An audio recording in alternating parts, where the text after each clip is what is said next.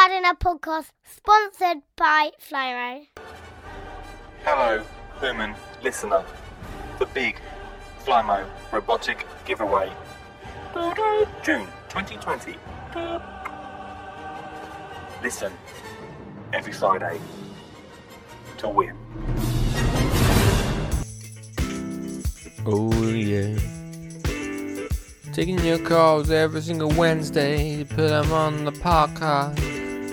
8 p.m. on Facebook Live. You can be on the podcast taking your calls, yeah. Taking your calls. Hello, caller. What's your name and where you calling from? Hello from London. This is London calling, and here are the results for the Eurovision Song Contest. Oh, excellent. Thank you very much, London. Eurovision Song Contest. I think you're on the wrong channel, though. So, how's it all going there? Yeah, so far, so good. We're just easing ourselves in, I think it's safe to say.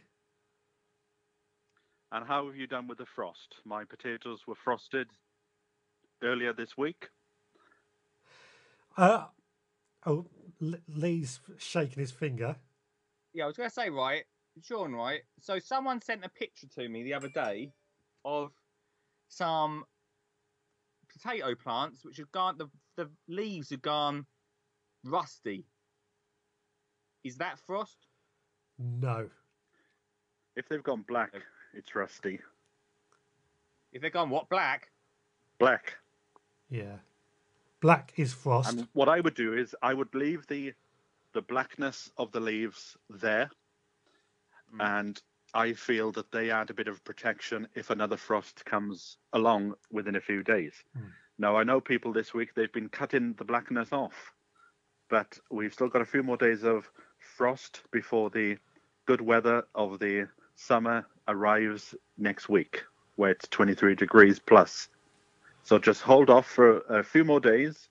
Don't get excited. Keep your beans close to your chest and put them out the end of next week. That's exactly what I'm aiming for. It's a good thing. We should play a game tonight of frost or no frost. Frost or no frost. Very convenient. Very convenient. Now, there you go. Coming back to both your questions, sure, you asked if I've had any frost. My potatoes at home haven't, but when I went down the allotment today, just slightly on the edges, I noticed a bit of my potatoes had a bit of frost. What I noticed today is the frost on our site seems to be going in a certain direction. And one person who just has potatoes, you could see where the frost had just gone in the middle, where the potatoes have been affected, whereas the potatoes on each side were perfectly fine. Oh, yeah, I've heard of that happening. Microclimates and things. Yeah.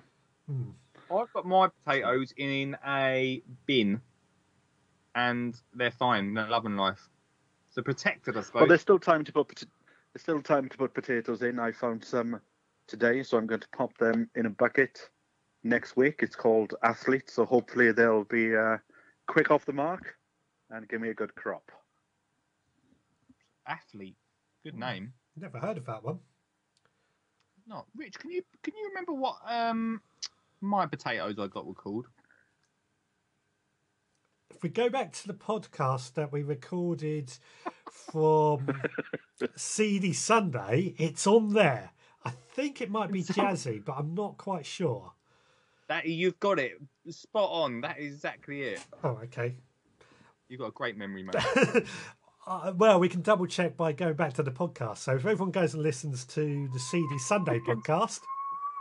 Can someone go and do that, please? Can someone go My back, kettle's boiling in the background. I'm going to have to go and have a cup of tea, but I'll catch up with you later on tonight. Okay, Sean, thank you very much for calling in. See you later. See ya. He's off for a cup of tea. Could have been a kettle, could have been a train, we're not sure. Oh yeah. Taking your calls every single Wednesday. Put them on the podcast. 8 p.m. on Facebook Live. You can be on the podcast taking your calls, yeah. Taking your calls. This is a Skin and Chin Gardener podcast sponsored by Flymo.